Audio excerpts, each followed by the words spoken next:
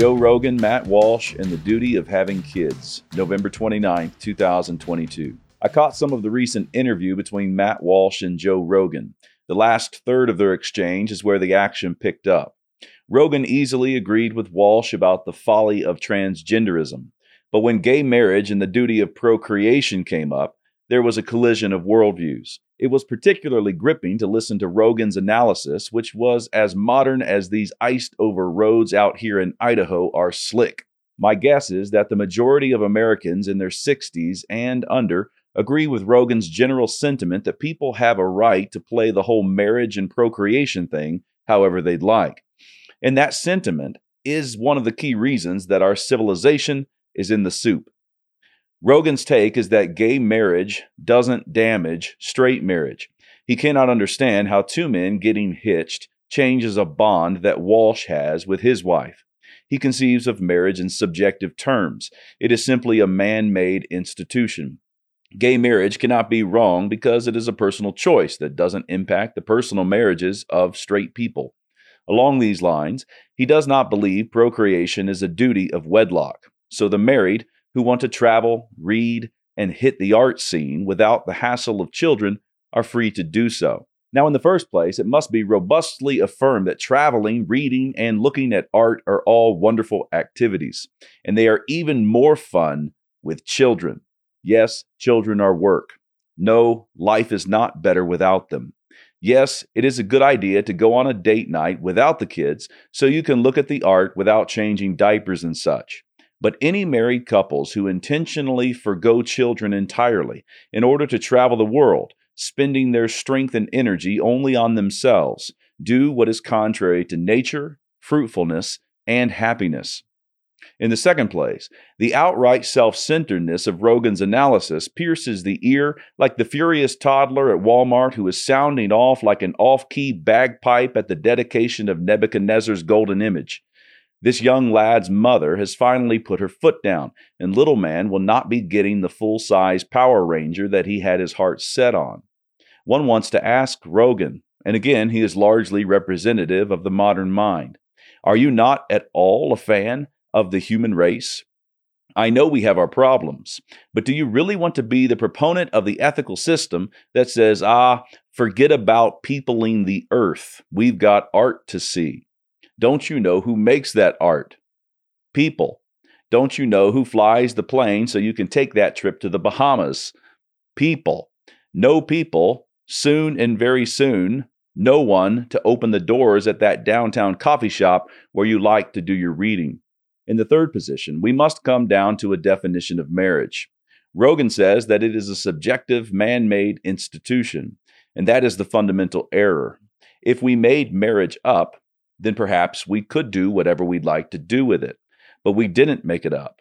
Moses tells us, and the Lord God said, it is not good that the man should be alone. I will make him a helpmeet for him. Genesis chapter 2, verse 18. Our Lord himself said, what therefore God hath joined together, let not man put asunder. Matthew chapter 19, verse 6. The ground level truth is God simply does not join a man and another man in marriage.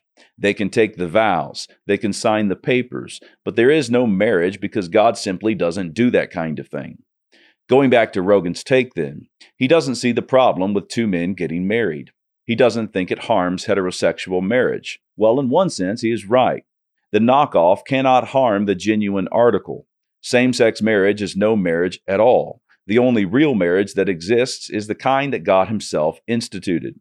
And the man-made thing won't outlast the God-ordained thing. Even so, the problems are manifold when a society agrees to pretend that gay marriage is real. Perhaps I can illustrate one of those problems with the following illustration. Rogan has been heavily involved in the UFC, the world's leading mixed martial arts organization. Now imagine that we set up that iconic cage, deck out the mat with the UFC logo, arrange the stadium, music, and commentators in UFC fashion. But when the main event comes, the men who take the ring are ballet dancers, dressed in hot pink tutus, who proceed to dance one of the best nutcrackers you have ever seen. At the conclusion of this performance, we all agree that what we have just witnessed is genuine UFC. some of the best UFC we've ever seen. If that kind of rhetoric caught on, could we really say that all is well with the UFC? I don't see how the UFC Swan Lake 2023 harms that big upcoming UFC fight at Madison Square Garden.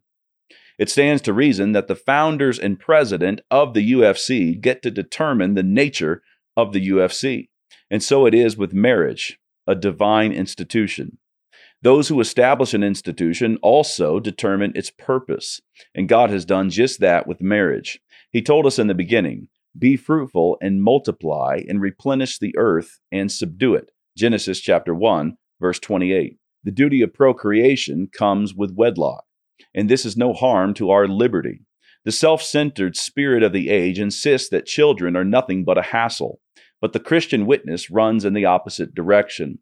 God has not only told us to be fruitful, He has promised us in Christ that great blessing comes with them. They shall not build and another inhabit.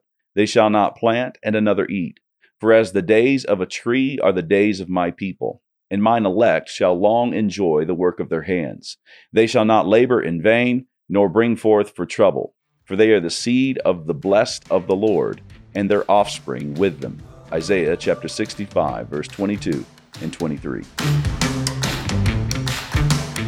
As you know, there are several good books on Canon Plus, and one of my favorite books on Canon Plus is John Knox's Stalwart Courage by Doug Wilson. We are in a time where we need a whole lot of Knox. Some people objected to the way that he ministered, and Doug Wilson does a wonderful job of defending him and commending him as a great reformer. He loved the truth, and he loved the grace and mercy that is found in the Lord Jesus Christ. You have the opportunity to listen to this book on Canon Plus, and you have the opportunity to get started for only 99 cents. All you need to do is use promo code Jared99.